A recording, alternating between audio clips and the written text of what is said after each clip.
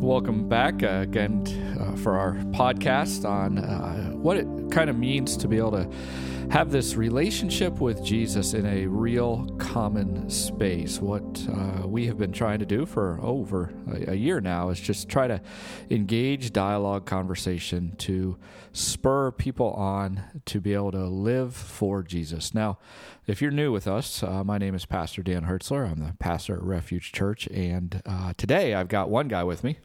Mike. Ryan's away on vacation, but we want to be able to just have this ongoing dialogue. And again, if you're new, you might be wondering, well, kind of what's the theme? What's the idea? If you've been with us, you kind of know.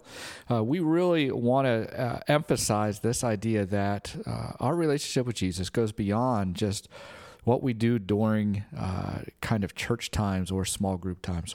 So much of our lives are compartmentalized into those things. It's I go to work, I go to school, I do this, I do that, and we kind of put on different mindsets, or we put on different ideas, or we put on even an outward presentation of something maybe that we're just not when we're in a common, normal, everyday space. And what we want to talk about is how does Jesus look in those spaces where we don't always have the answers. And that's one of the beauties of this conversation is we're not here as experts. We're not here to try to tell you how to do life. But we are trying to have those conversations where maybe some things we've learned, some other things we haven't learned. At the core of all this really is this idea that our discipleship, and we use that word, and we'll actually talk about that a little bit more in this episode. That word is really at the core, it is just being with Jesus. Now, again, that sounds very churchy. That sounds very ambiguous in the sense of what does that even mean? Well, it just means that at the very core of who I am, I want Jesus to be. And I want to be where Jesus is. And I need to give him then my emotions, my thoughts, my desires, my plans, my view of the world, all these things that make me who I am. Jesus wants to be a part of that and integrate into that and create something new. So we're no longer just who I was and how I was raised and how I see the world and all the education I have and all the resources I have and all the stuff I have and what works for me. But now I become a new creation that Jesus is forming and shaping, and a new orientation, a new family, a new way to live life, a new way to see life, a new way to give my life away. And so from all of that kind of stuff, then it should be evident in what we do and how we treat people and how we interact. And so we want to kind of circle back around a little bit to that idea, because we've been doing this now for well over a year and a half. And maybe you've kind of even wondered sometimes during these conversations, well, why is even discipleship so important? Well, why does this even matter? And so we want to kind of have that conversation again and emphasize that to that. Mike, you and I, we've known each other for almost 2 years now. And, I've seen your life over the last 2 years. I've seen, how you care about discipleship over the last 2 years. But go back, maybe 5, 10, 15 years ago. Like, what has always been your thought, like when you first thought of the word discipleship? What are things that pop in your mind, or what are things that had come, or maybe you didn't know about, or you were even thought that was stupid or not even important? Yeah. As I think about that going back, it's a good exercise and a good thought process, because on one level, I don't know that I really thought about it all that much. I think it was a word that was maybe taken for granted in the church. And I think for me, that was because there was just a lack of understanding. I really, whenever I got saved, I was excited and I wanted to follow God. And I think that I just assumed that because I believed in Jesus, I was then a disciple. And while those two things are not mutually exclusive, I think that the more that I've reflected on this and thought about it, I have found that I had probably a really warped understanding or lack of understanding of what discipleship actually looked like and why it has a place of relevance and importance in my life, or it should have. I think a lot of times, if anything, it was just a lot of, I go to church and sometimes I have a small group and I've done Dave Ramsey and all the things, right? And, I try not to swear and all of that. And, it was not, the more that I've read my Bible and really just meditated on all of this, even through the course of these conversations, I think I've really learned that, I was maybe off base a little bit. Yeah. For me, most of what we learn growing up is through observation. Right. We're watching our family, we're watching friends, we're watching people in church. We're not asking good questions. We're not trying to understand anything beyond what we see. We just see what we see, and then we think that's what it is. And so discipleship, especially if you grew up in the church, was really like what you say. I need to do all the right things. I need to read my Bible. Right. I remember getting a Bible once. I think I was maybe 10 years old, and I think I got it for Christmas, and I opened it up. I was like, oh, wow, I can't wait till Sunday to use it. And my parents kind of laughed. They're like, well, you can use it, more than that. And, I remember getting in trouble and thinking in my mind, well, I need to read my Bible twice today to be able to make up for the trouble that I got. And those kind of things, if we took the time, and which I think is a really good spiritual discipline, actually, to take the time and to work ourselves backwards to where we began with this. So some of you listening, you maybe grew up in a non-church going home and you had no idea who Jesus was until later in life. And then you got to kind of work your way back and unpack some things because of that. And you got to unpack a little bit of what discipleship means outside of the church, because that's another thing. Discipleship is bigger than just the church. Right. We're all being discipled. We're all being taught. We're all being learners of something. So we all got to work that out. Or maybe you grew up in the church and you just got a really false idea of that. One of the things I struggled with was, talking to my friends or learning as I started getting in ministry, people, who I saw at church looked great, and then you'd hear the stories behind the scenes at home, or you'd hear the stories when they were out doing stuff, or, and you're like, how does that work? How does that be? And so all those kind of questions, I think part of the exercise of being a disciple is, I use the phrase quite a bit, it's willing to jump into the deep end. And in the deep end, when we jump in, sometimes we just have to float it there or tread water, or we just have to be in that moment and just allow ourselves to do that. To me, the two dangers right now that I have, and I see quite a bit in others, and maybe you see some other dangers in our discipleship, is this performance and transactional relationship. Yeah. I think we are so consumed with performing, particularly in the West. Yeah, and then a transaction. So I have to perform, and when I do perform, I deserve a transaction. Okay, and so we take this to God, and God, I do good, therefore I deserve a transaction. Or the opposite can happen. I don't do good, so therefore I know what the transaction God is going to give to me, and I'm going to stay away. And this repeats itself over and over and over and over and over again. And I think it completely misses the mark of what discipleship is. Yeah.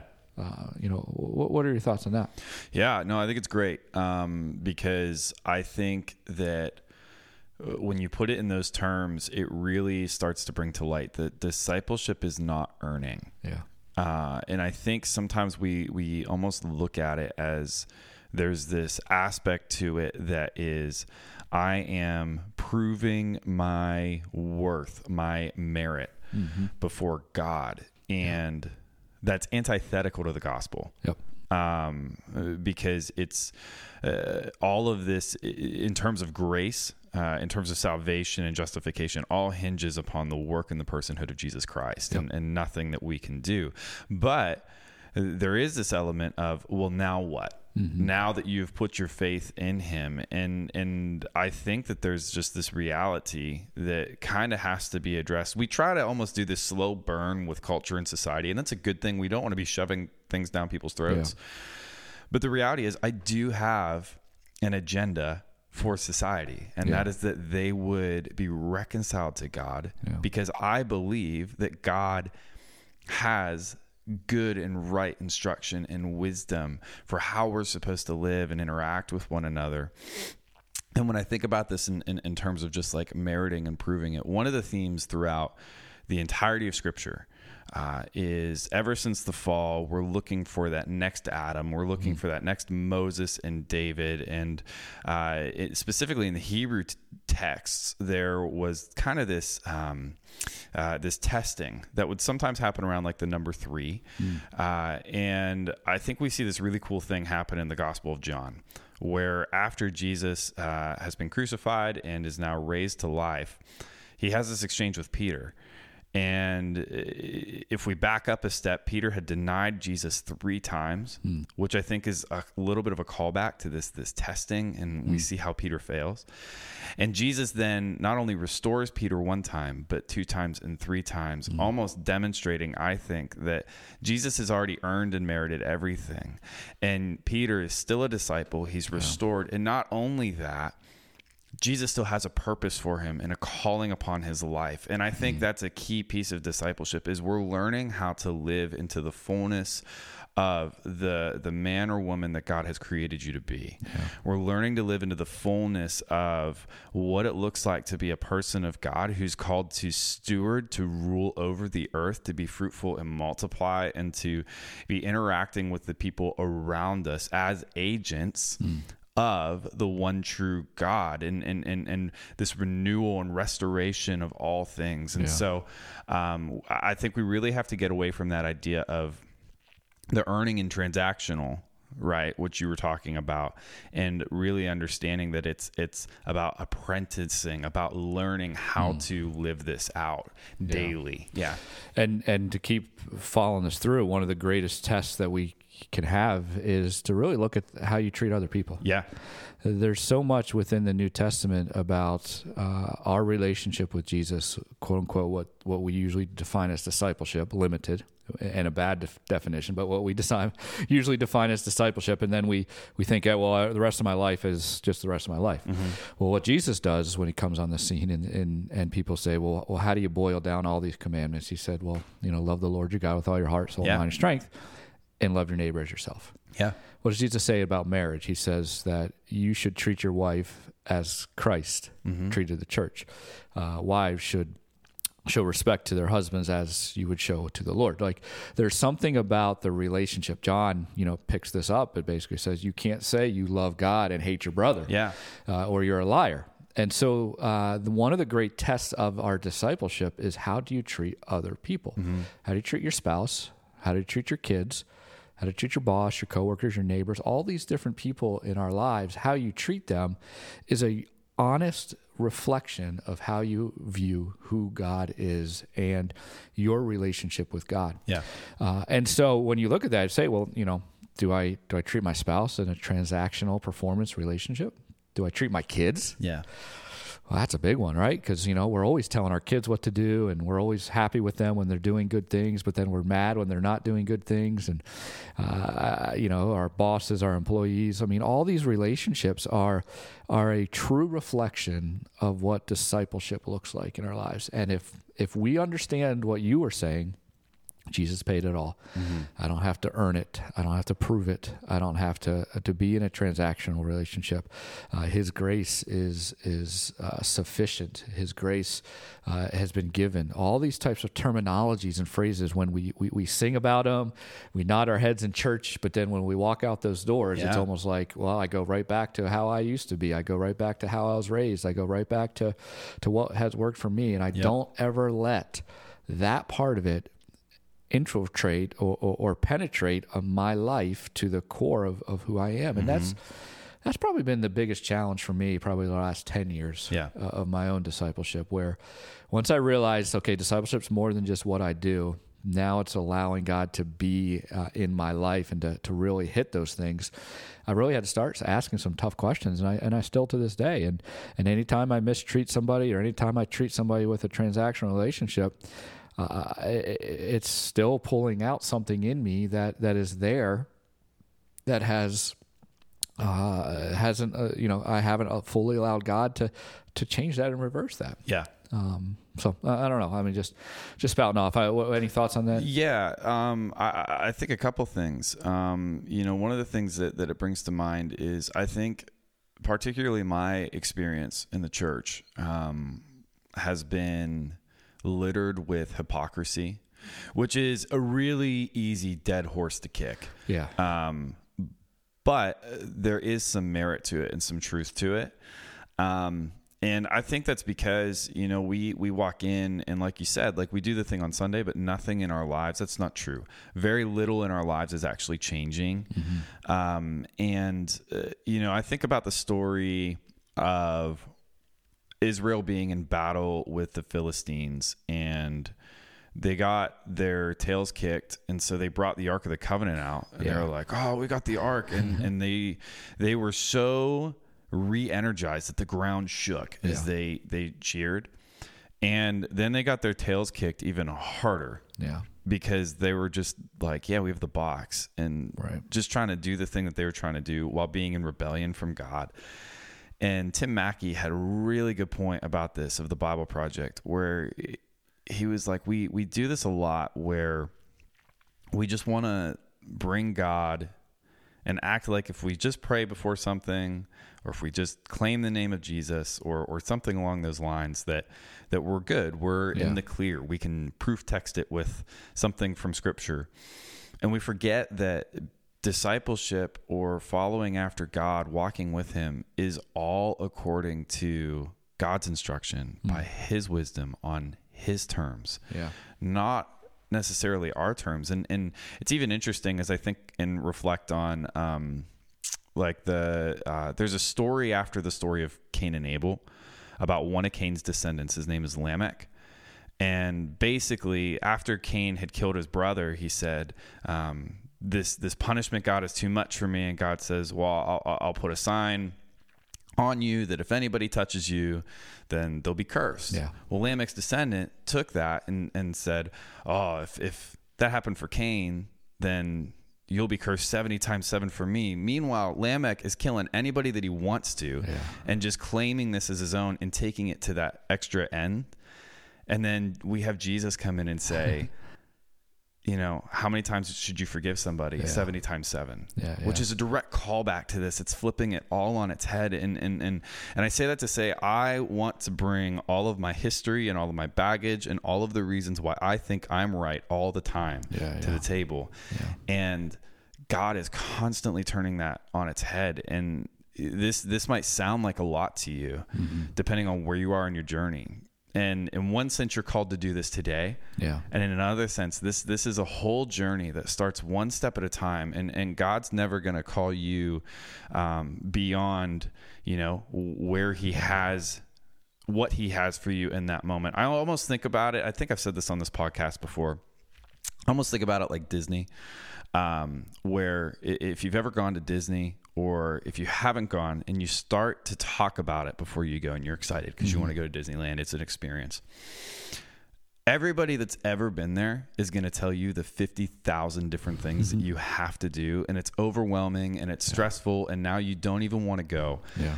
And the reality is, I know a friend who just wants to go down to Epcot. Yeah. He's never been there in his life. Of all the places he wants to go to Epcot and just do like the food tour. Yeah. All throughout the different countries and everything, which is, it's a cool reason to go and everything.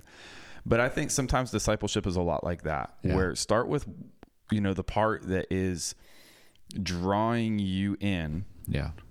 hear what everybody else says, but don't focus on that, because whenever it's time to go and check out another one of the parks, when it's time to go check out another one of the aspects of it, God's going to call you into that. Yeah. And your interest is going to be piqued enough, and sometimes it won't, but you're going to find so much value, so much joy, so much depth and meaning and fullness in the midst of that. And so don't be overwhelmed by this conversation, but just that understanding that it starts, like you said, with at the core of being with God, that love of Jesus, and really wanting to see a difference in this world because of who he is. Yeah. No, and that's good to kind of wrap things up a little bit here too, because, you can hear us talk, you can hear someone else talk, and then again, fall right back into performance. Yeah. Well, I'm not where they're at, or they have something that I don't have, and that should never be the case, because I promise you, even if you've just understood Jesus in the last week, there's aspects of your relationship with Jesus that is sweeter than mine, that is more real and authentic than I could ever understand. So that's kind of the joy of all this, is that you and I, we don't have it figured. We haven't arrived. If anyone that tells you that they've arrived, run the other way, because nobody has arrived. Nobody is a mature Christian. We're all maturing Christians. God is continually doing a work in me, and that'll never stop until the other side of eternity, when I'm no longer in this body, in the flesh, and all that. But there should be things that your life and your relationship with God, there should be curiosity that causes you to think, to ponder, to examine, to meditate upon. There should be things that you look at and say, I want more of. There should be some things to say, Lord, please guide me, lead me, show me. And then whatever those things are, pursue those things. Let that stuff play itself out, but don't get caught up in, I have to perform, and then there's a transaction that takes place. Either good or bad, where I perform good, God owes me, or if I perform bad, therefore God's mad at me. Those things will keep you away from just being with him, just floating or treading water, just being in his presence, where sometimes that needs to be where you need to stay, so that God can really get down below the surface and really begin to do the work that needs to be done at the core of who you are. And, if you're not sure about that stuff, maybe use the thing of looking around your relationships, how you see your family, your friends, even the world itself, how you view the world. If you view the world as, this is wicked and evil, and everyone, is going to hell, then, maybe you're missing out a little bit of that compassion that Jesus offers or talks about, or that reason why he even came to not condemn the world, but to save the world. So there's a lot there that really can open up really keys to what does your discipleship look like. Again, we just want to help out, or we want to offer to pray for you. If we can do either of those two things, you can email us at info@churchrefuge.com, and we would love to do that. Hopefully you continue to join with us as we continue to talk about discipleship.